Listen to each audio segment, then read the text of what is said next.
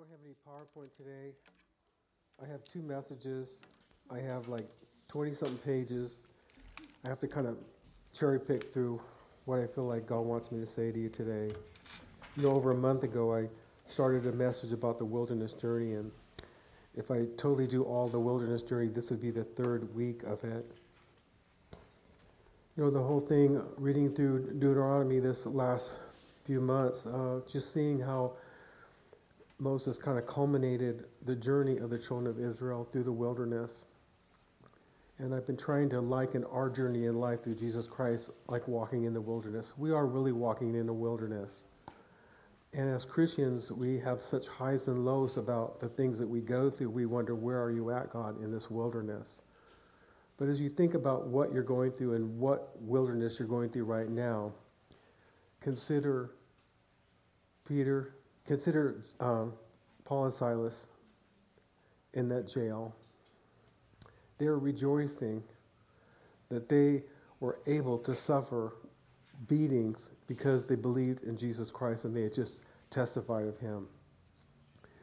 We look at our wildernesses, and part of what Dory was saying about how we hold back our witnesses because we're so aware of the journey we're on and the difficulties that we go through. But really, the wilderness journey is all about putting our heart and our eyes on the Lord. I'm so glad all of you are here today, because the greatest thing we could do is have our spirit be invested in today. It is the Lord Jesus Christ. It is the power of the Holy Spirit that is pouring into our spirit. The only thing we're going to take out of this life is our spirit. Our born-again spirit is going to live again in another body. It's going to live forever with the Lord Jesus Christ. The greatest thing we can do is feed our spirit and grow in our knowledge of the Lord Jesus Christ and allow the Holy Spirit to put in practice the Word of God. That wilderness journey. Some key scriptures out of Exodus 16. The Lord said to Moses, "Behold, I will rain bread from heaven, and the people shall go out and gather a certain quota every day, that I may test them whether they will walk in my law or not." They had gone already a couple months through the wilderness. They've already experienced no food, no water. God let them camp in that oasis, in that area where there was 70 palm trees, lots of shade, and there was pools of water for them to drink of. Now they come to another place where there's no food and no water. And it's like us. We get to places in our life and we wonder, God, what are you doing? Where are you at? And we feel so powerless. We feel so helpless. We feel like we're alone. They had the cloud with them on this journey. They had just seen all these miracles that God did to get them out of Egypt, and yet they were stuck on the natural things. We are supposed to learn from their experience. I don't care what you're going through right now. I can't believe what some of you are going through, but what you're going through is only a distraction of what God's trying to do in your spirit, to help you look beyond what you're going through, to believe in the Lord, to contend for what God has for you, and to grow your spirit, that you would have faith no matter what you're going through, that God is good and that God wants to use you to share the good news with other people also. We're going to go through, just like the children of Israel, you're going to go through one trial after the next. Just a week ago, I was looking so forward to Bob Johnson being here. We had talked with him for 2 years. We were going to get to connect, and it didn't happen. I missed out on everything. And I'm thinking, God, what's going on? I've been walking with you. I've been tracking with you. What is going on? I'm praying. What's going on? Dave Zell talked just a month ago, talked about standing against getting the flu or sickness or a cold. I did all that stuff, and I still was sick. But I was just kind of rehearsing how religious we can become, how routine we can become, and even doing all the right thing, coming to church, reading your Bible, praying, we can be kind of numb with God. And we have to have moments where we tear out of the routine and out of even our religiousness, and we get a hold of God. And I just spent like a couple of hours in here Friday. I've been praying so much, but just saying, God, where are you? What's going on? God, I did that thing where it talks about rend your heart. The Psalms talks about rending our hearts and, tearing away whatever's going on. And it took me like 2 hours plus an hour just waiting on God. where I felt like my heart just broke through and I just loved God. And I thought, there it is. It's about us loving Jesus. And whatever we have to go through to just, get with God sometimes and break out of our own apathy, break out of our own unbelief and stuff. It's so powerful when you connect your heart to Jesus. When your spirit connects and you know that you love Jesus, that's where it's all at. It's not about what we're going through, what's being answered, what's not being answered, where you're frustrated, what you're getting that you want, that you're not getting. It doesn't mean anything. Our whole thing is to know and love God. And this is what the children of Israel are supposed to be doing. They're supposed to be walking this way. The thing about the wilderness, will we trust God in our wilderness? And also, will we pass our tests? Will God be able to trust us? Man, it's so for us, easy for us because we're needy people. We need salvation. We need forgiveness of sin, that we're in this place of receiving. But as we grow in Christ, God wants to be able to trust us. God puts us through the wilderness test, and he wants to know, will I be able to trust you? Will I be able to trust you with an anointing of the Holy Spirit and gifts of God that will cause you to be a powerful, effective person in my life? And as I was wrestling through things, again, I had a defining moment of knowing who I am. I'm probably really the least person in this church. And like Anna said, really the power of that scripture is for us to stand. No matter what we're going through, is to stand as a believer, who you are, who you know who you are, what you are spiritually and emotionally, and the person you are, and to stand in that place and let God work through you.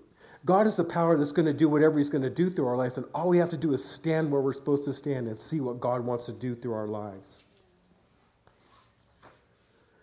Through so many times they were going through places where there was no water, no food, and they constantly complained. And we read those passages where Moses was getting tired of them, of their complaining. God was calling a stiff-necked people. That place where God was so done with them, he said, you know what, Moses, I just can't even be around you. And Moses was so frustrated. God, if you leave us, where do we go? I can't go without you. I need your presence.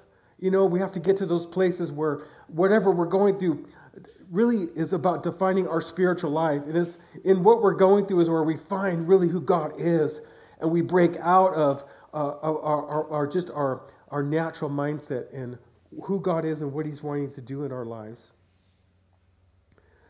In Exodus 17, it talks about the people complaining. Why? Moses said, why are you tempting the Lord? We tempt the Lord when we complain. When we're in our wildernesses and we do not like where we're at and we start complaining, we're actually frustrating what God wants to do in our life. We have to get our eyes and our heart away from our complaining and say, God, thank you. I don't understand what I'm going through. I'm in deep pain in this wilderness. I'm in a deep struggle with what I'm going through. But God, I don't want to be angry with you. I don't want to complain. God, work on my heart. Lord, speak to my heart. Let me know what you're trying to say to me through this journey I am in. The wilderness is a tool God uses to separate me to himself. Man, when I went through the last couple of weeks being sick, being disappointed, it was like God had to work to separate me to himself. When my heart broke through and I felt, man, I love you, God. I don't care what's going on. I love you. It was everything I needed that I was connecting with God.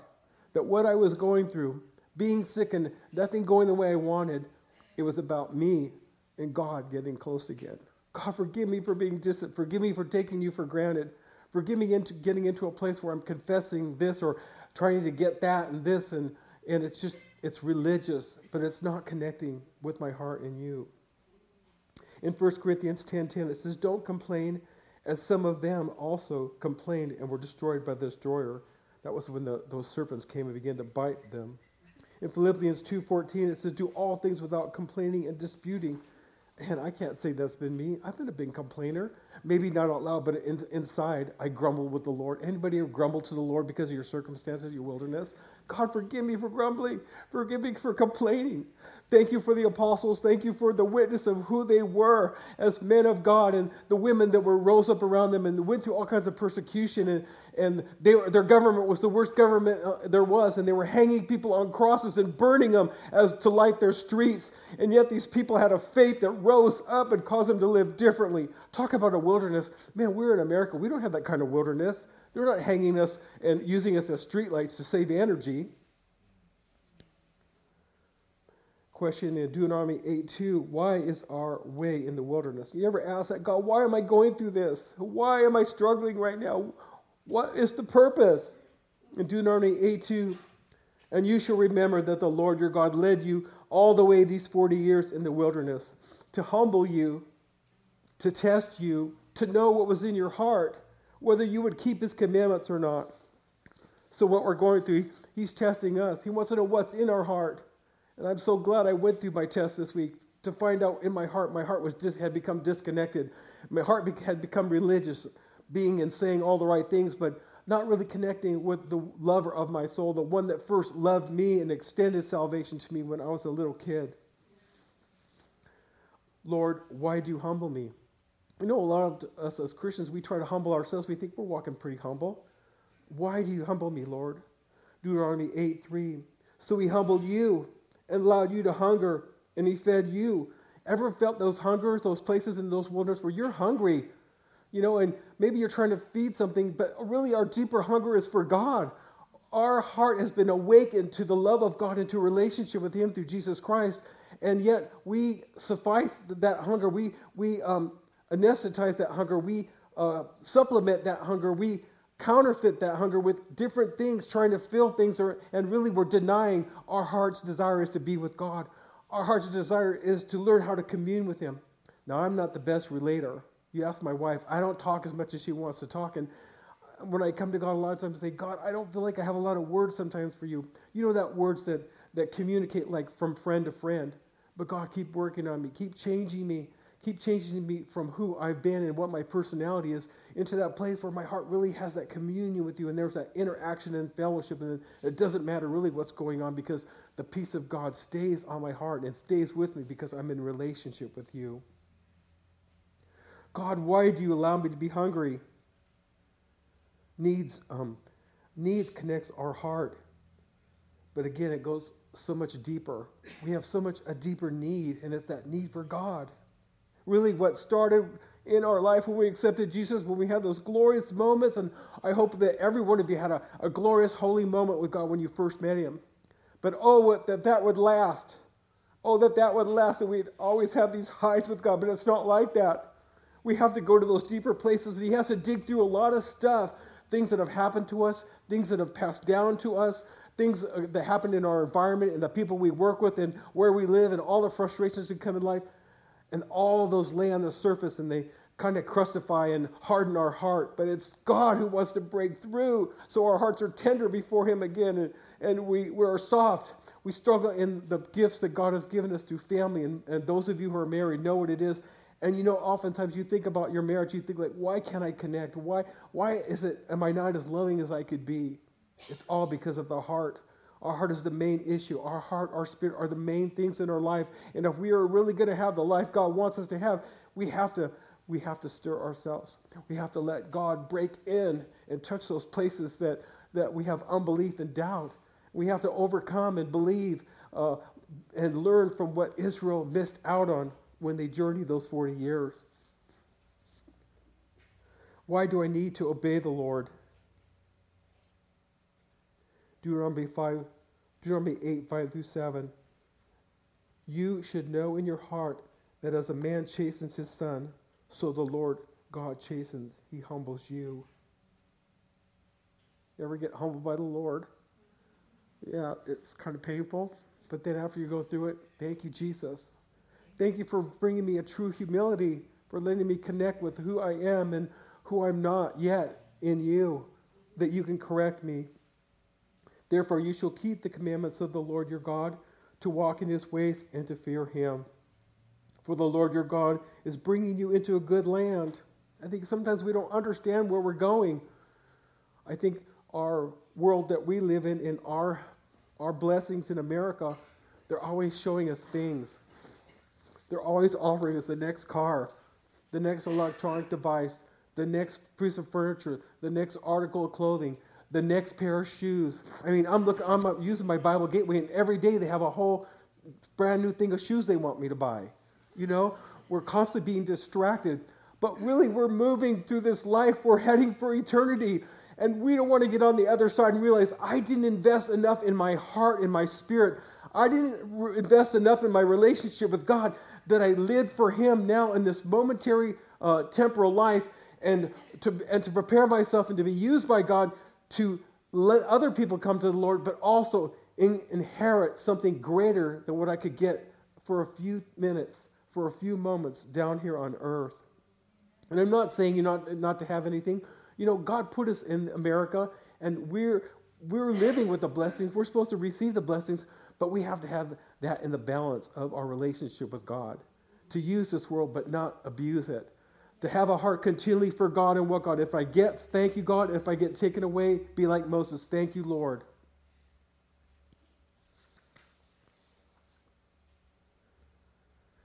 You know, we test and try the Lord. In Hebrews 3:7-13, it says, "Therefore, as the Lord says, today, if you will hear His voice, do not harden your hearts, as in the rebellion, in the day of trial in the wilderness. Or your fathers tested me and tried me, and saw my works for 40 years. Therefore, I was angry with that generation, and said, they will always go astray in their heart. And they have not known my ways, so I swore in my wrath that they shall not enter my rest. Beware, brethren, lest there be in any of you an evil heart of unbelief in departing from the living God. But exhort one another daily while it is called today, lest any of you be hardened through the deceitfulness of sin." When we doubt the Lord, we're trying Him and we're testing Him. Our heart, our spirit before God is the most important thing that we have. It's more important, and you can appreciate yourself like I do. The older I get, I know my body's decaying away and I'm looking older and older. Thank you, God, I have a heart that's getting renewed and restored every day. You can't see it right now, but it's getting bigger and bigger, and it's getting better and better because of the Lord Jesus Christ. And someday this body's not going to be able to contain it anymore. It's going to go. Life's difficulties are for us to know the Lord and His ways.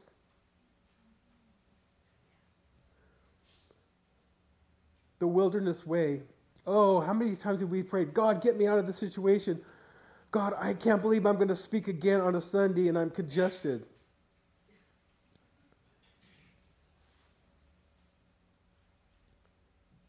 God does not use shortcuts. Israel might have expected God to be easy on them after bondage and slavery. In Exodus 13:17, then it came to pass when Pharaoh had let the people go, that God did not lead them by way of the land of the Philistines, although that was nearer. Ever want just the easy way? And I want the easy way. I don't want to suffer. I don't want to have pain. I don't want to have difficulties. I want to have answers to all my prayers. I want to see every person prayed for healed. That's maybe with the easy way, but there's something that God does with what we're going through. When we're going through difficulties, when we're going through suffering, God is doing a deeper work in us. You know, Jesus talks about in some of the Gospels where it says that, you know, about praying and believing and all this, and it says, but when the Lord comes, will He find faith on the earth? Like if you can move mountains and everything, but you don't have a relationship with the Lord, you haven't been refined, God's looking for us to go through things and still love Him. That's the test. That's what the people in the world are going to see. Because when our heart is out, God is out. The love of God that Dory prophesied about today comes through our brokenness. We're like those vessels that are broken, and the oil, the vapor, the fragrance of who we are comes out because of our life experiences.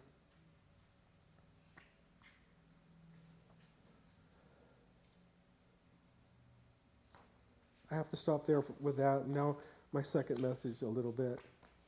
I want to talk about the Holy Spirit. The Holy Spirit is our heart.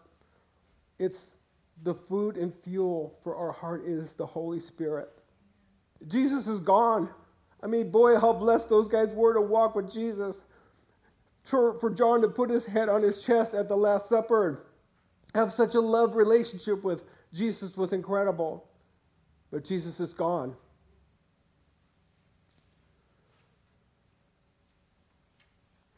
A verse I would have called my key verse today is John 16:7. Jesus said, I tell you the truth. It is to your advantage that I go away. For if I do not go away, the Helper will not come to you. But if I depart, I will send him to you. The Holy Spirit. The Holy Spirit, each of the Godhead had their time. Israel saw the miracles. They had the cloud and the pillar for 40 years leading them. They had the manna every day for 40 years. It still didn't satisfy them. It still didn't motivate them to believe and trust in God, so that they missed out on the wilderness.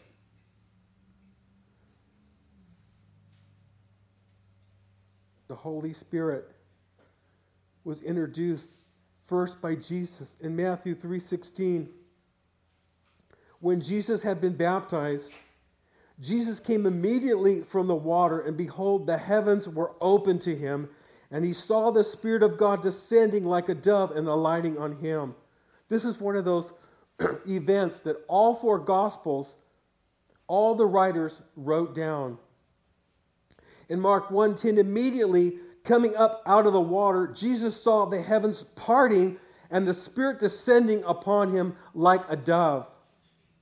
In Luke 3:21 through 22, when all the people were baptized, it came to pass that Jesus also was baptized, and while he prayed, the heaven was opened, and the Holy Spirit descended in bodily form like a dove upon him. And a voice came from heaven which said, You are my beloved Son, in you I am well pleased. And in John 1:33, John the Baptist said, I did not know Jesus, but he, the Lord, who had sent me to baptize with water, said to me, Upon whom you see the Spirit descending and remaining on him, this is he who baptizes with the Holy Spirit.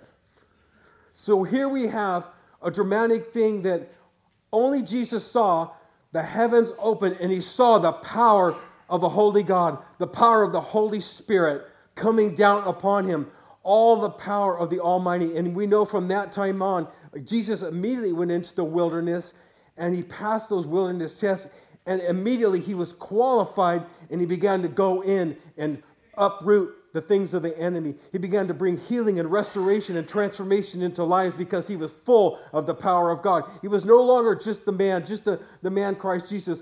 He was the living, anointed Son of God, anointed with the Holy Spirit and power. In Acts 10:38, after Pentecost, the apostles wrote, God anointed Jesus of Nazareth with the Holy Spirit and with power, and he went about doing good and healing all who were oppressed of the devil, for God was with him. So in our everyday life and in our wilderness walk, the bombardment against us is to doubt that the Holy Spirit lives in us. The power of the overcoming one lives in us. That means you can be struggling, you can even be sick or whatever, but you carry the power of the Holy Spirit. And as long as you stand, as long as you can live, as long as you can breathe, you keep praising God, looking to God, and you keep asking God, you use me, God. You use me for whatever. You cause your gifts to manifest through me. And I tell you, if sickness has to fall off, it's going to fall off. Whatever is going to hinder you, it's going to fall off, because God wants the Holy Spirit to manifest through your life. So whatever you're going through, no matter how the enemy would try to make you depressed or discouraged, it is the Holy Spirit is your rock. It is to your advantage that the Holy Spirit has come. Today, it is our advantage that Jesus has gone. Thank you, God, that you sent Jesus away. Man, those disciples, they were struggling at first realizing that. It was a struggle for them to realize their best friend was now gone. But I tell you, it wasn't long that when Pentecost happened, when those 120 waited through those 30 or 40 days, when he came, they realized, okay, now we understand. Now we understand what it means not to have Jesus around. But I don't care. Jesus wasn't always with me, but now that Jesus is with me, the power of the Holy Spirit is with me, and God is with me, it doesn't matter. And that's what you need to realize today. It is to your advantage. You now live in advantage. Your emotions and your mind can check out your feelings, can imagine and analyze your circumstance today, your wilderness experience, but you're at an advantage right now. You're at an extreme advantage. Matthew Henry wrote this about that scripture. Trust me to provide effectually that you shall no longer know. Trust me to provide effectually that you shall be no loser by my departure. Trust me to provide effectually that you shall be no loser by my departure. You're not a loser that Jesus is gone. You're a winner. It is to your advantage that the Holy Spirit is with you. It is to your advantage that I go away. If I depart, I will send him, the Holy Spirit, to you.